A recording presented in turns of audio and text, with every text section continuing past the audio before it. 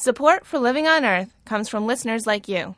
Please make a donation online at loe.org or call me at 617-629-3638. And thanks.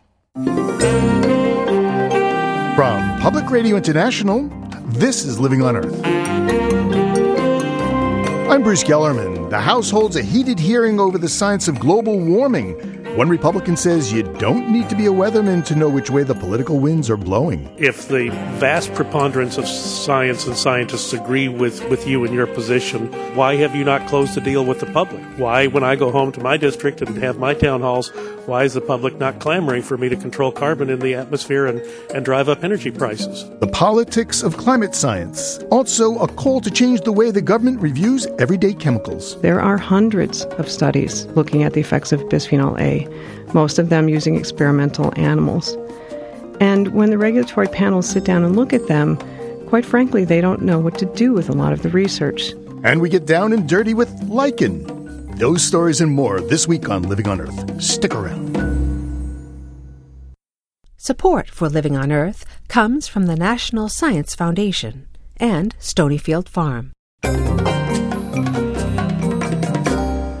From the Jennifer and Ted Stanley studios in Somerville, Massachusetts, this is Living on Earth. I'm Bruce Gellerman. House Republicans are working hard to keep one of their major campaign promises.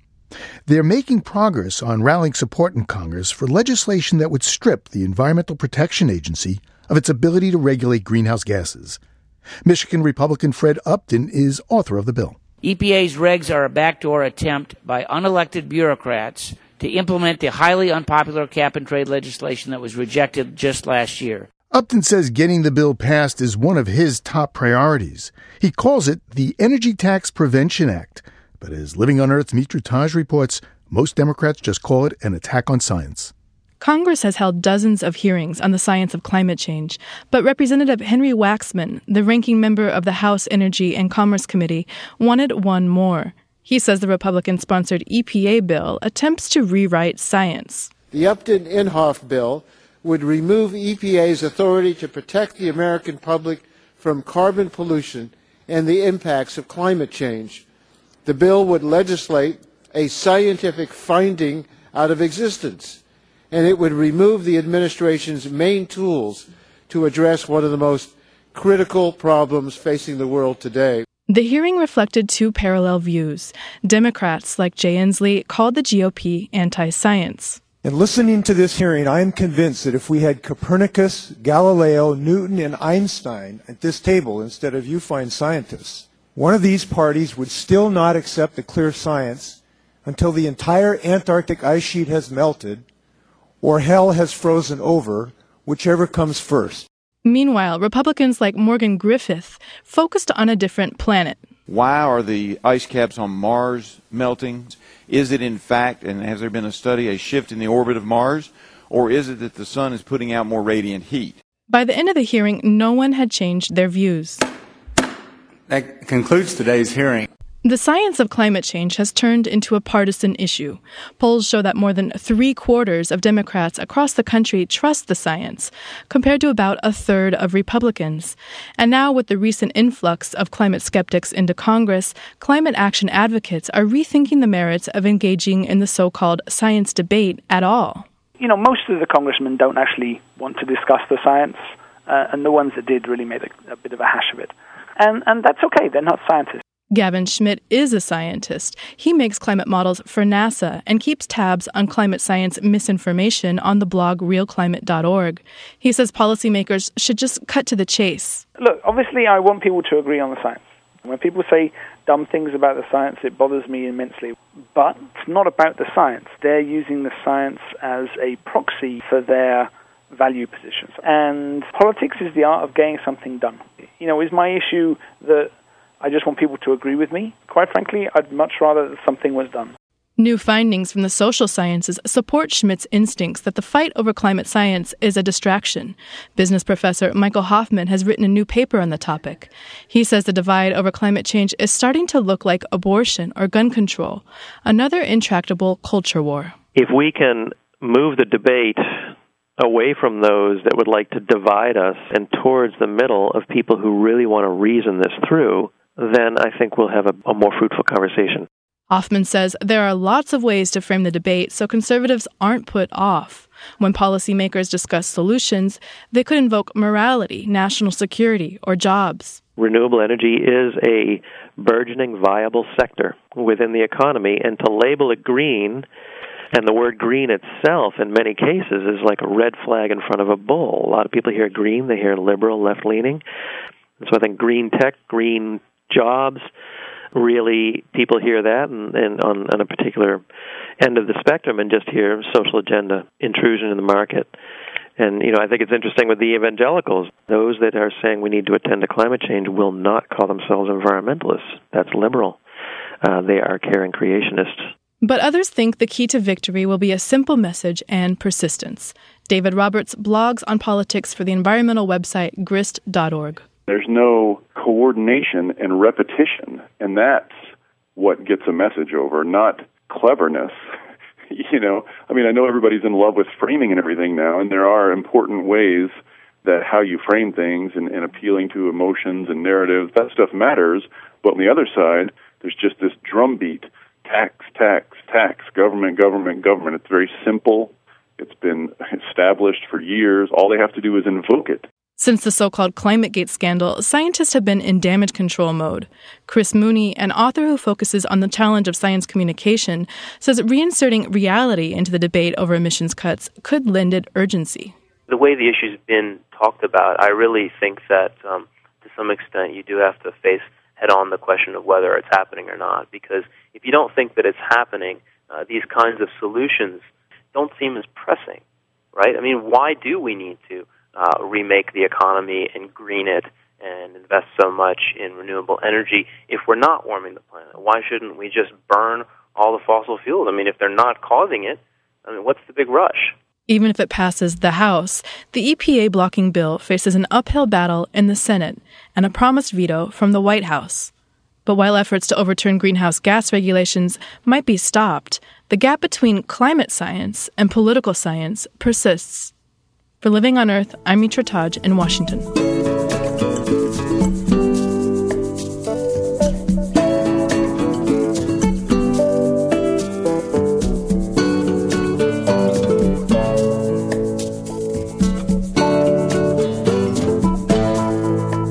China's latest blueprint for the future has a distinctively green tinge. The People's Republic, already the world's second largest economy, is also the largest emitter of greenhouse gases. China's new 5-year plan deals with both the environment and the economy. It projects the gross domestic product will rise 40% by 2015, while the use of energy needed to produce all that economic growth will increase by just 16%. Deborah Seligson calls that an ambitious goal.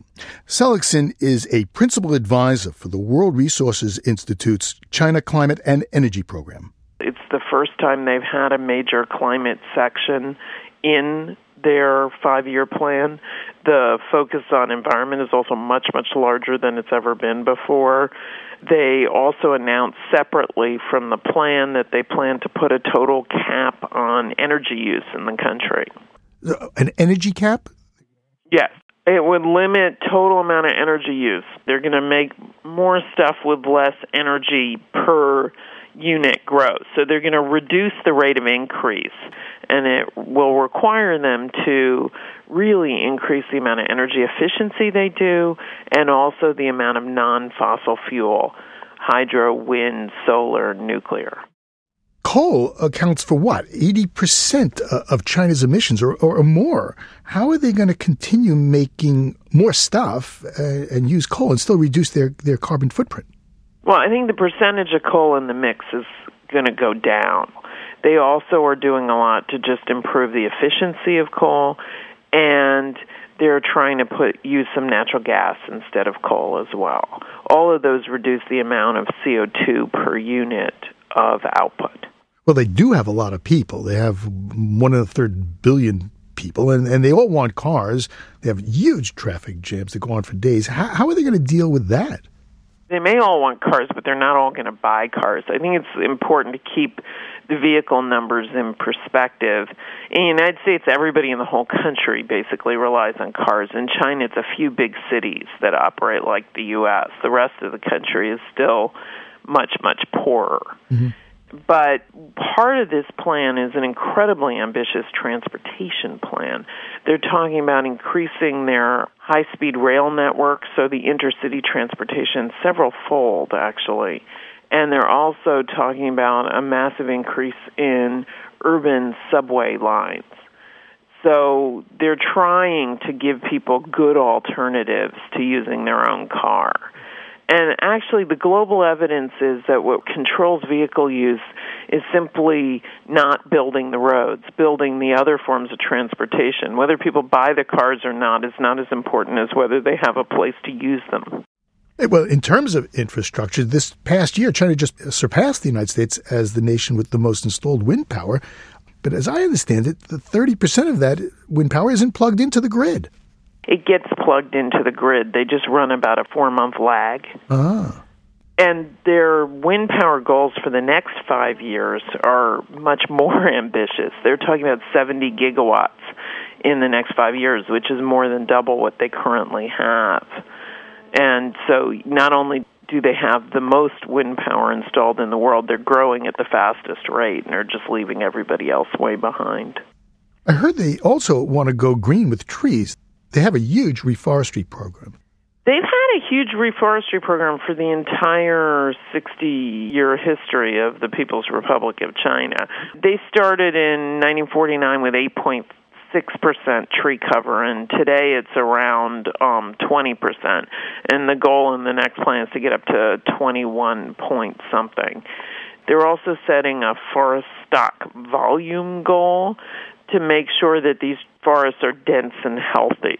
You know, Deborah, China is, of course, a planned economy. It's top-down, and the government can dictate what it wants to do. But are the people embracing an environmental ethic? Is environmentalism becoming part of the culture? China is a very complicated place. I would not call it purely top-down.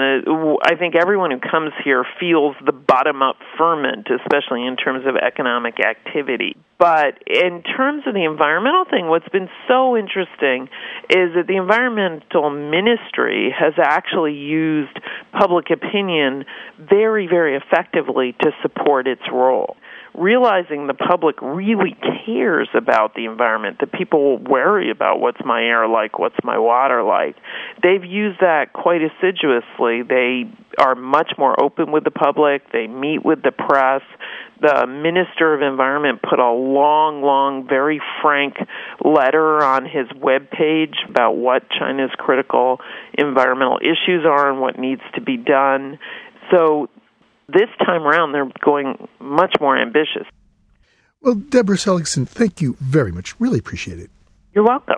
Deborah Seligson is a principal advisor to the World Resources Institute China Climate and Energy Program. We spoke to her in Beijing.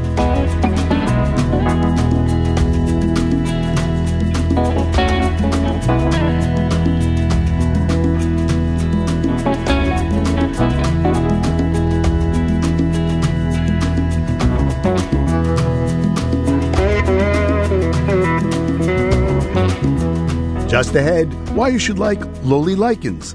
Keep listening to Living on Earth. It's Living on Earth. I'm Bruce Gellerman. The American Chemical Society registers 12,000 new substances every day, and according to their records, there are nearly 45 million different commercially available chemicals sold worldwide. But data on the potential hazards these chemicals pose is available for only a very small percentage. That's why Professor Patricia Hunt has sounded a call for swifter and sounder testing of chemicals. She's a reproductive biologist at the Washington State University School of Molecular Biosciences and author of a letter that appears in the current issue of the journal Science. In it, Professor Hunt writes about the need for new ways to safeguard chemicals. The letter is signed by scientific organizations representing 40,000 researchers and clinicians. And Professor Hunt, welcome to Living on Earth. Thank you. It's nice to be here. Did I get that right? There are actually 12,000 new substances registered daily? Yeah, that's correct. It doesn't mean that all of those chemicals go into production and enter our lives. And what we're really concerned about is those that act like hormones in our body.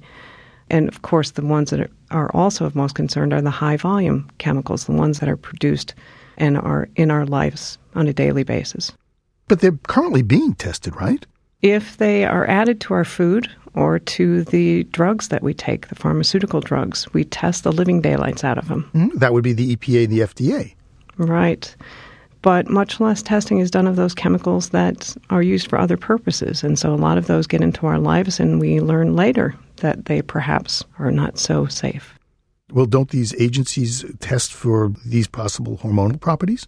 Therein lies a problem, because traditionally the way toxicologists have tested to gauge the toxicity of a chemical is a standard set of guidelines for testing. And those guidelines, it turns out, don't work very well for chemicals that mimic the actions of hormones.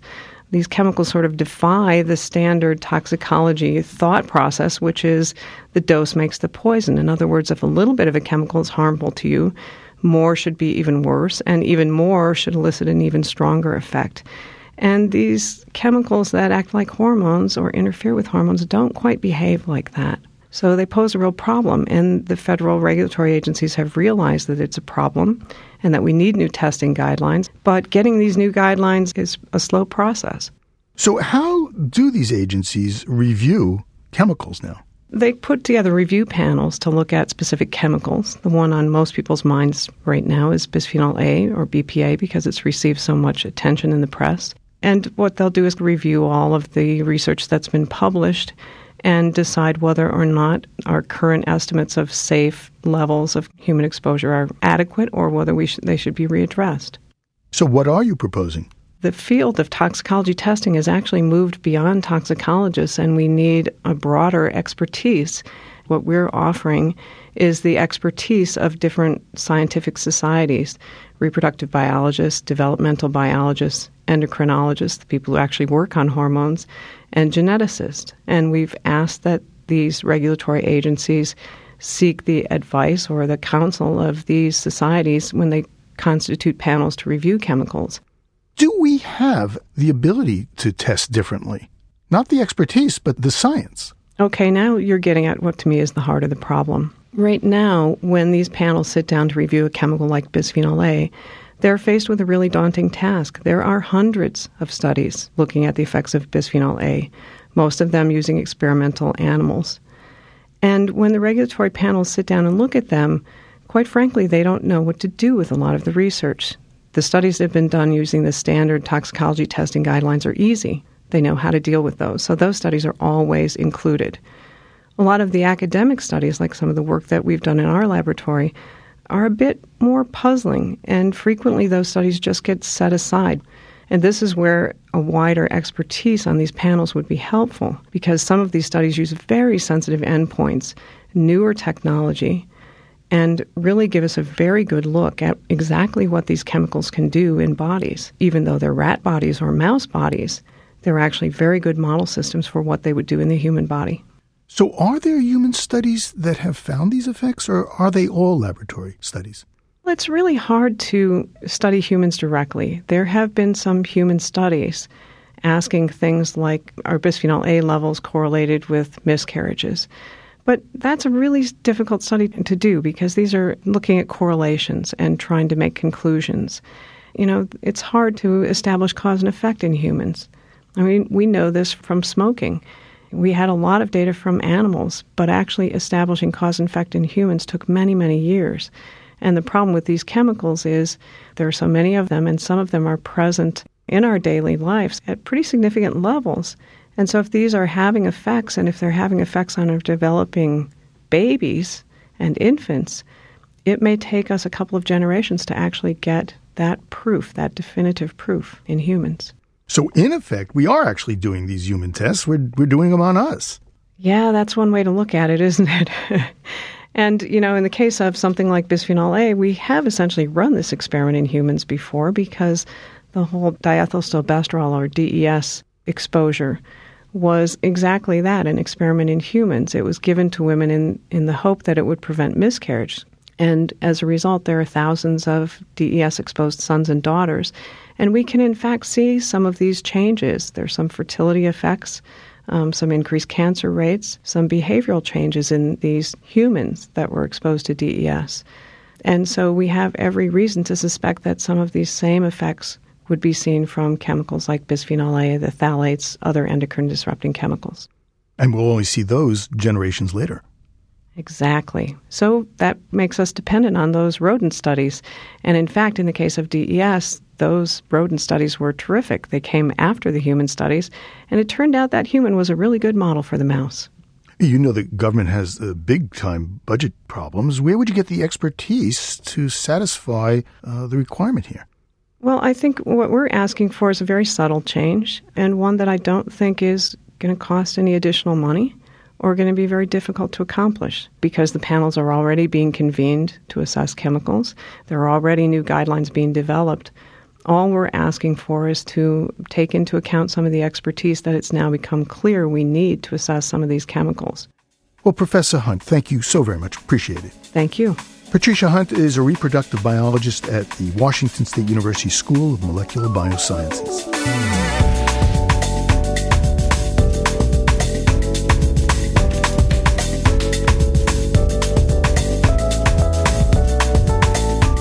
Teams of scientific sleuths have just finished scanning the globe for lost frogs. The researchers weren't searching for your ordinary garden variety frog, but 100 species of amphibians that haven't been seen in at least a decade. Some haven't been sighted in more than a century, like the sharp-snouted day frog, which has been missing for 13 years. Well, the results of the Global Frog Survey are now in, and there are many surprises and some major disappointments. Robin Moore, an amphibian expert at Conservation International, led the search. And Robin, we spoke last fall when you just started looking for the frogs. Welcome back. Thank you for having me. You hope to find 100 lost species of frogs, and you didn't even come close. Yeah, we found a total of 4 in the end, so it was a disappointing number for sure. Well, number 1 on your top 10 list of lost frogs to find was something called the golden toad in Costa Rica. Did you find it? We did not find the golden toad. That was one I was disappointed about. I was hoping that some species may come out the woodwork, some species that we thought had gone may turn up to be there. But the golden toad was one that just remained elusive and did not turn up. What do you think happened to it?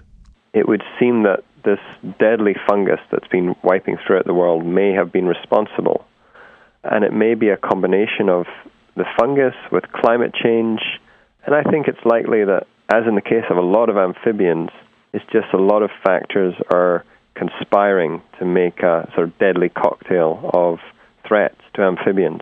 You had high hopes for the Mesopotamia beaked toad. What happened to the Mesopotamia beaked toad? I love the way that sounds. Yeah, the Mesopotamia beaked toad, ironically, it lives in Colombia. It hadn't been seen in almost 100 years. I was hopeful that we might come across this, and unfortunately we didn't find this species. But our lack of finding our lost species in Colombia was made up for by some potentially new species that we came across. So it was kind of a bittersweet expedition. Yeah, I guess you found a frog, a species of frog that has no name. It was never found before. Well, there's a toad with red eyes that really is an unusual species. It has no name. It's never been found. So it's really, right now, a mystery as to what this is. We've been doing a little brainstorming on what to call it, and we're not sure, actually, what we will name it. We want to call it something that's descriptive and sort of appropriate to where we found it and what it looks like, because it's very unusual with these red eyes. You found it in the rainforest, right? Yeah. How about the Columbia red-eye rainforester? Yeah. Yeah, it could be. You really struck it rich in India. There was one frog that was found in a trash can? Yeah, we came across one of the lost frogs, hadn't been seen for 30 years, in a rubbish bin, in a trash can. So how did you know to look in a trash can for a frog? I wasn't actually looking for a frog when I lifted the lid on the trash can. I was disposing of a banana skin, so it really was unexpected. It started bouncing around the inside of the rubbish bin, so I just pulled it out, and Dr. Bijou, who we were with from the University of Delhi, was able to instantly recognize it as one of the lost frogs. You also went to Haiti, and I think the real challenge there is not just finding the frogs, but finding the forest.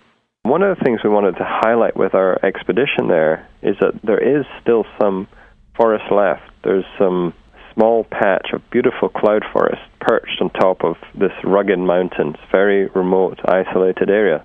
So we went to show the world that there is still incredible biodiversity and species that live nowhere else. One of the species we came across was the ventriloquial frog.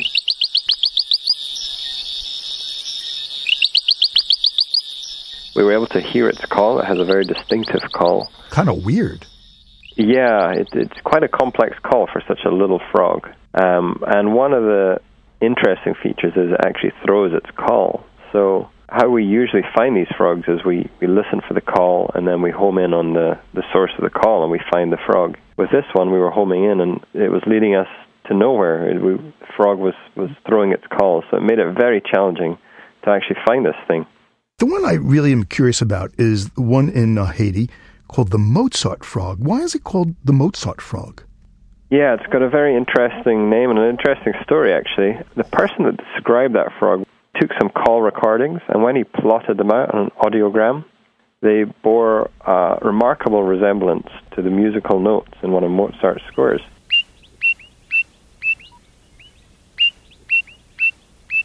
So he called it the Mozart's frog after this.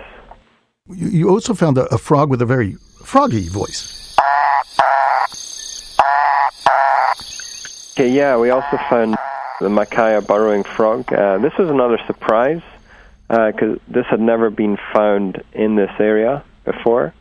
So it had the team a little baffled, actually, when we heard and when we found this one, because it wasn't even on our list of ones that we hoped to find. Do you have a favorite frog call that you can mimic?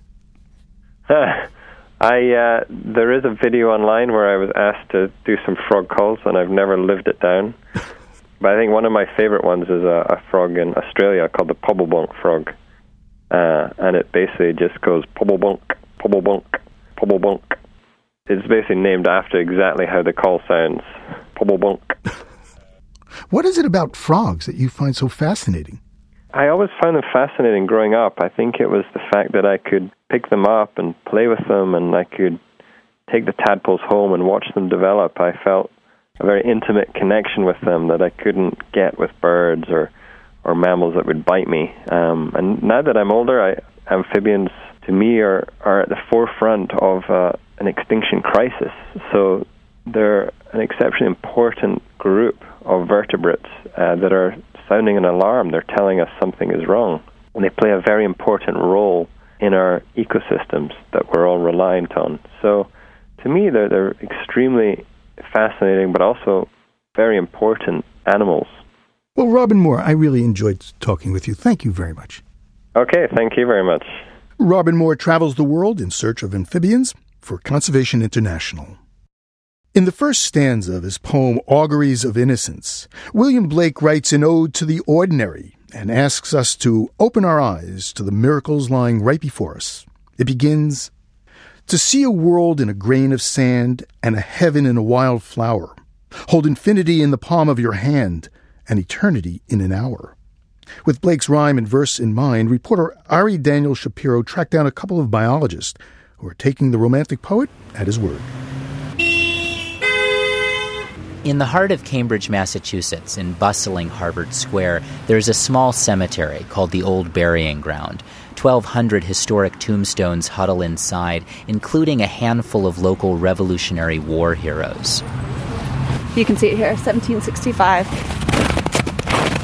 Anne Pringle is an associate professor at Harvard, and this isn't her first time walking through this snow-covered cemetery. The funniest comment I ever got was somebody who thought that I was mourning, and they were wondering why I was mourning for so very long on my hands and knees in front of a particular tombstone. And what were you doing, in fact? I was counting lichens. Pringle's a mycologist. That is, she studies fungi. And lichens are a special type of fungus. They're often first to colonize new habitats, and they can grow on tree bark, fence posts, and stones, including tombstones like the ones in this cemetery. But that's not all.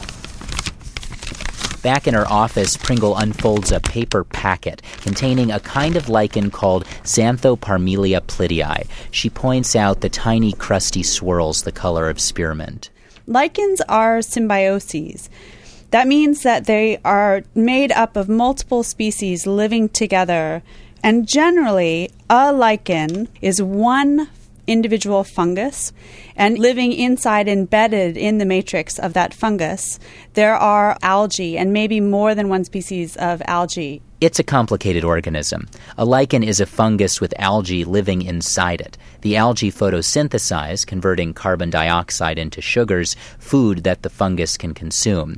It's not clear whether the algae get anything out of the arrangement, except maybe a home they wouldn't otherwise have. What's also interesting about a lichen is realizing that it's an entire habitat for other creatures inside it, of bacteria, of other fungi. So when you look at a lichen, when you're walking by, it's not just an individual, it's an entire ecosystem, sort of like a tropical rainforest in miniature, just maybe the size of the palm of your hand, growing on a fence post. Within the lichen, how many species are of the bacteria, the fungi, the algae? Oh, I don't know. Hundreds, order of magnitude. Next door in Pringle's lab, mycologist Benjamin Wolfe holds up what looks like a giant black potato chip the size of his hand. This lichen's a different species, Umbilicaria mammulata, but the story, it's the same. So if you look on the back of it, you see it's like this very rough, velvety kind of surface. If you touch it, yeah. Those little nooks and crannies are great places for bacteria to live. And I've done a little bit of work using these high-powered microscopes to zoom in on the back of these, and you see this huge microbial landscape, little bacterial gardens nestled into this forest of these underbellies of the lichens. So it's sort of this idea of a world within a world. Unlike other types of fungi that live pretty much concealed inside trees or in the dirt, lichens, these worlds within worlds, are exposed entirely to the elements. So at a place like the old burying ground in Cambridge, the lichens dotting the tombstones have to handle whatever the environment throws their way. Usually, lichens do really well, but not always. Anne Pringle. Here in a cemetery, there used to be a thriving community of lichens, and now there isn't because of the pollution that humans have created. When we walk into a cemetery in rural Massachusetts, it's a very different landscape. The tombstones are covered in green, they're covered in very beautiful leaf-like lichens. It's an entire world that just has disappeared from this local habitat. Pringle is comparing the lichens in urban and rural settings to see how long they live and how they grow and reproduce. She can use this information to think about how fungi more generally might react to changes in climate and pollution, and what that might mean for entire ecosystems, both the little ones living on and in the fungi and the big ones that depend on fungi as decomposers. For Living on Earth, I'm Ari Daniel Shapiro. Ari Daniel Shapiro's story comes to us from the series One Species at a Time, which is produced by Atlantic Public Media with support from the Encyclopedia of Life. For more information, go to our website, loe.org, and there you'll find some photos of lichens and a link where you can post some of your own pictures.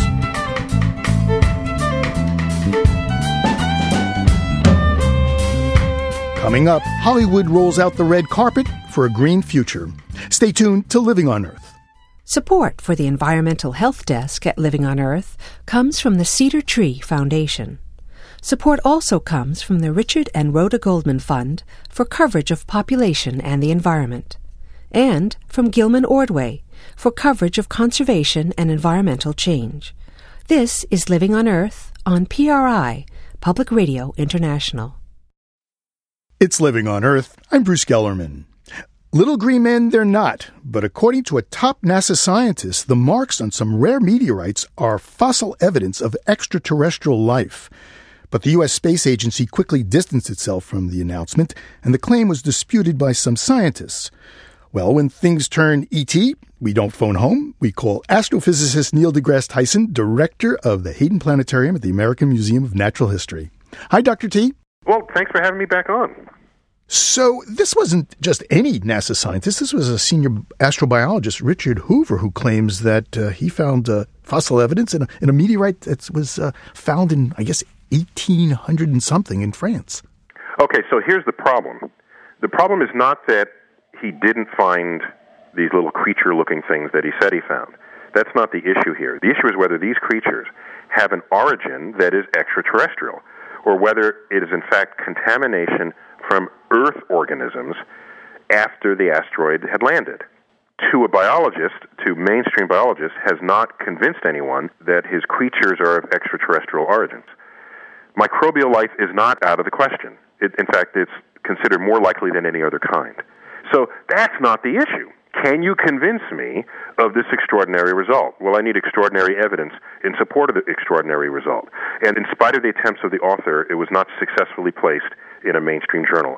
So this one was published in the Journal of Cosmology. I guess it's an online journal. It's an online journal. Nothing in principle wrong with an online journal, except that this paper was originally submitted to more reputable journals, print journals, and was not accepted at the peer review level.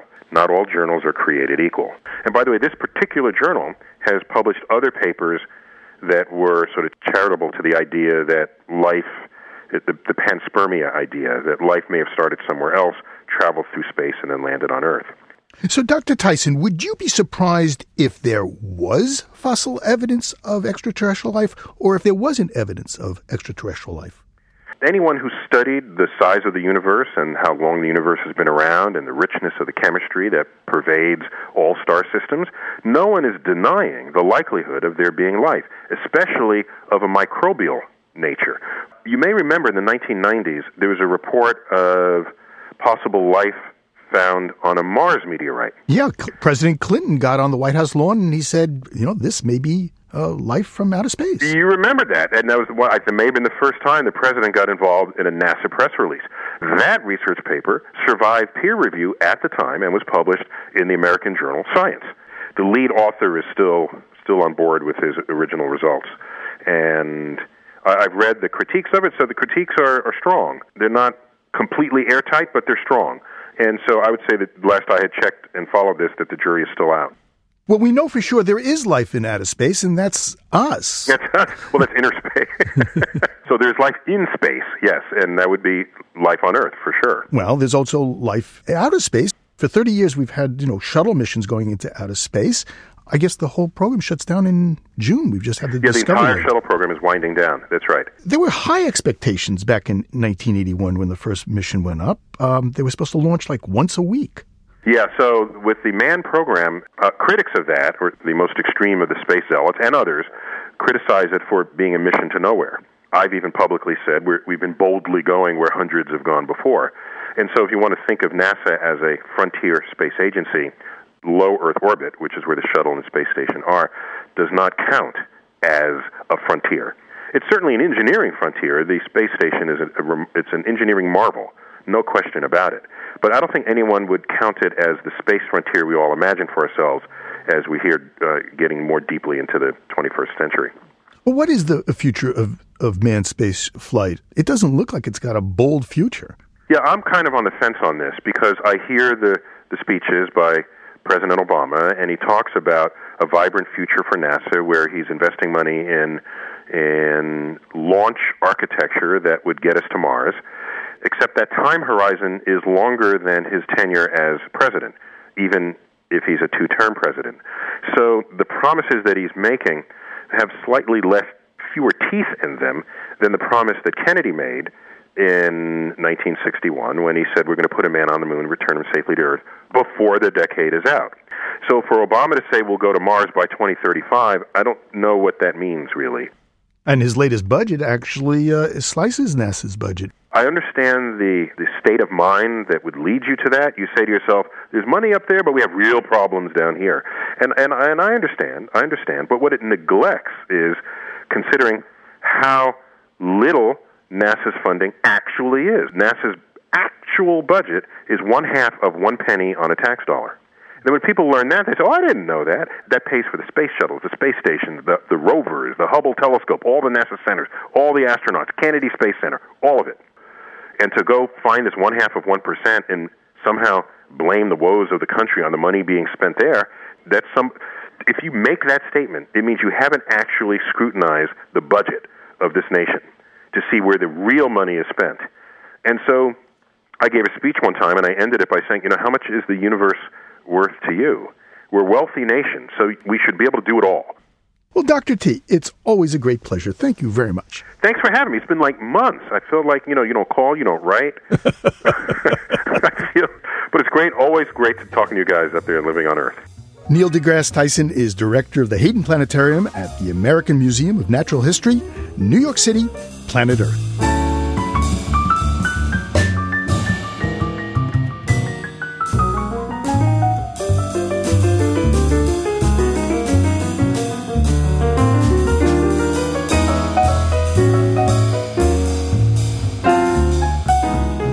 Lights, camera, action, climate change? Hollywood recently rolled out the red carpet for a star-studded cast of UN officials. Secretary General Ban Ki-moon and the organization's climate chief, Christiana Figueres, took center stage. They urged film and TV industry bigwigs to pitch in and put their talents to use to raise awareness about global warming. Among the 400 Hollywood celebs in the audience was Marshall Herskovitz, the producer of the TV series 30-something and My So-Called Life. He also produced a dozen films, including Blood Diamond and I Am Sam. Now Marshall Herskovitz has two new projects underway dealing with climate change, in which he says he's going to put many of the Hollywood tricks of the trade to use. 10 years ago, I found myself thinking, gee, I'm in a business where we make a movie, no one's heard of it. We then have a marketing department that spends $30 or $40 million, and 3 weeks later, 80% of America knows about the film, and some large percentage of those people want to go see it. That's a very well-established craft. Why are we not applying that to climate change? But as we've seen, it's pretty damn hard to move America on this, and there's still a need for a campaign, and so I'm still working on it. So what's your campaign? Well, I'm not at liberty to give too many details yet because it's not something we've publicly announced, even though I'm sitting here talking about it. But we're talking about what may be the largest campaign ever mounted. And it's not just about climate change. It's about the idea of an energy revolution. I will say this. It's based on the notion that we are in a very rare moment in history where the solving of one problem would actually solve 4 or 5 or 6 other intractable societal problems we have in the United States: unemployment, the deficit, our trade deficit, health, national security. And you don't even have to believe in the existence of climate change to understand that an energy revolution may be the very thing we need as an economy just to move forward into this century. So what is Hollywood's role in this regard then? Well, remember, climate change is maybe the first threat in the history of the world where a species has the intelligence to see something coming 50 or 100 or 150 years before the worst part of the threat and has a chance to do something about it. But nevertheless, it's tough to get people to take it seriously. And it's been tough in Hollywood. A lot of us have been trying to figure out how you tell stories about climate change without being preachy, without sort of hitting people over the head, and I think it's been difficult. There have been attempts. Al Gore's Inconvenient Truth, which was a surprise hit. I mean, it was like a PowerPoint presentation, but there was the big blockbuster. I thought it was a stinker, actually, the Day After Tomorrow. And with deference to my friend Mark Gordon, who's the producer, I think that film did more harm than good to the cause, actually, because it was very hard for people to take seriously that such a scenario could happen. But WALL-E, the cartoon, was spectacular. Yes. Yeah. Well, I think WALL-E is one of the greatest films ever made. I think WALL-E is truly brilliant. And also Avatar. I think both of them had amazing messages that are the kinds of messages that influence people long after the movie comes out. Really heartfelt films that touched people and will be remembered. Well, isn't that the idea that you don't hit people over the head with the message, but you weave the message into the motion picture? Well, yes, it's the idea, except for the fact that we are either in a planetary emergency or we're not. And it's fine to say don't hit people over the head, but in fact, we need to hit people over the head. We need people to act right now, and we need people to act in a huge manner. It's very hard to get across to people the scale at which we have to act. People think that if they change their light bulbs or they buy a car that gets 32 miles per gallon, that they're contributing to the solution of the problem. But that's not going to stop climate change. We need a revolution. We need the kind of thing that took place in World War II. Let me just talk for a minute about World War II because I think it's a model for how we can visualize what we do have to do. Many folks who have been born in the last 20 or 30 years don't know that every automobile plant in the United States was shut down in early 1942 and retooled to make tanks and armored vehicles, and that no cars were produced in the United States from 1942 to 1946. That's almost unthinkable today. But think of the power that those people had to determine their own destiny.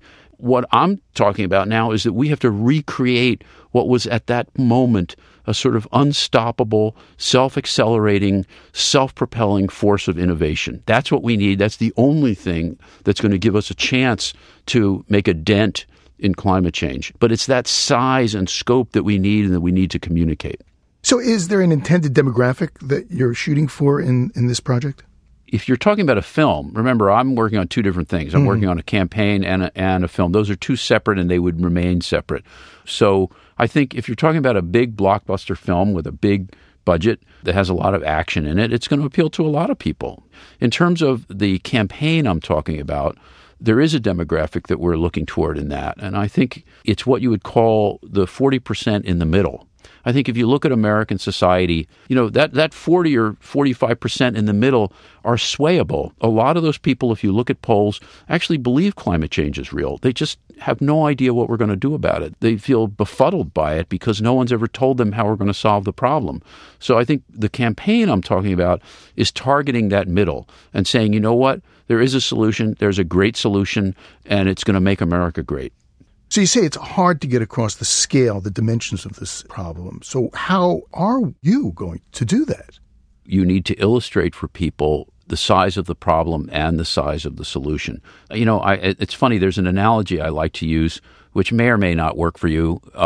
But if a group of scientists decided that there was enough evidence to show that an asteroid was going to collide with the Earth in the year 2030, unless we deviated it from its path by 10%, we would all understand that if we deviated it from its path 2% or 3% or 4%, we'd still get hit. And the only way to do it is to show it, is to actually visualize for people what the world is going to look like when we use 80% less carbon than we do now. What are the cars going to look like? What are our houses going to look like? What's business going to look like? And the answer is, it's going to look pretty much like it does now, except better. So the 40% that you mentioned are in the middle. How are they going to come in contact with your campaign?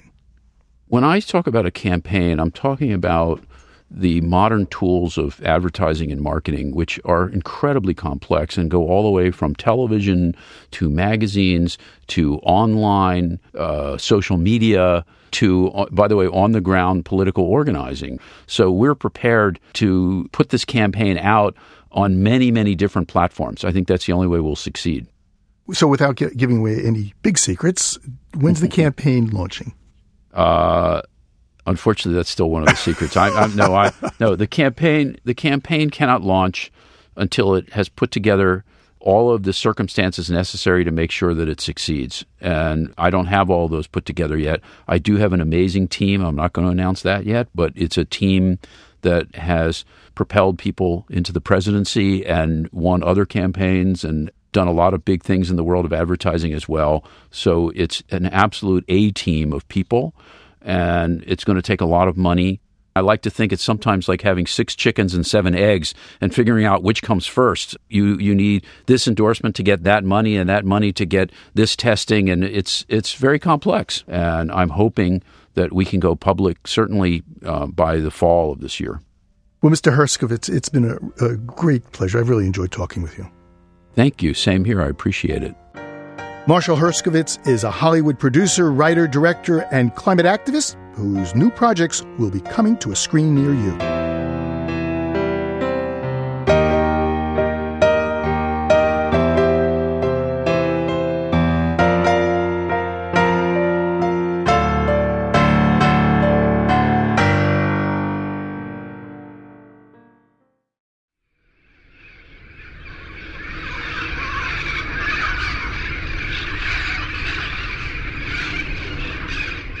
Yakety yak, don't talk back. We leave you this week in beautiful but noisy downtown Pasadena. These yellow-headed and red-crowned parrots are causing quite a racket in California's Crown of the Valley. The parrots are endangered in Mexico, but this flock likely descended from escaped pets that flew the coop. Jeff Rice took out his microphone and captured their yakking for the University of Utah Marriott Library, westernsoundscape.org.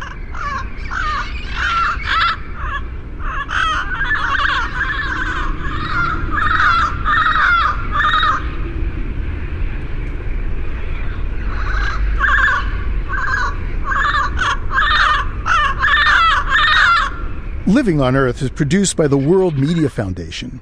Our crew includes Bobby Bascom, Eileen Belinsky, Ingrid Lobet, Helen Palmer, Jessica Lee Smith, Ike Sriskandaraja, Mitra Taj, and Jeff Young, with help from Sarah Calkins and Sammy Souza. Our interns are Sean Falk and Wynn Tucker. Jeff Turton is our technical director. Allison Lirish-Dean composed our themes. You can find us anytime at LOE.org. And while you're online, check out our sister program, Planet Harmony. Planet Harmony welcomes all and pays special attention to stories affecting communities of color. Log on and join the discussion at myplanetharmony.com. And don't forget to check out the LOE Facebook page. It's PRI's Living on Earth. Steve Curwood is our executive producer. I'm Bruce Gellerman. Thanks for listening. Funding for Living on Earth comes from the National Science Foundation, supporting coverage of emerging science. And Stonyfield Farm, organic yogurt and smoothies. Stonyfield pays its farmers not to use artificial growth hormones on their cows. Details at stonyfield.com. Support also comes from you, our listeners. The Ford Foundation, the Town Creek Foundation, the Oak Foundation, supporting coverage of climate change and marine issues. The Bill and Melinda Gates Foundation, dedicated to the idea that all people deserve a chance to live a healthy, productive life. Information at gatesfoundation.org. And Pax World Mutual Funds, integrating environmental, social, and governance factors into investment analysis and decision-making. On the web at paxworld.com.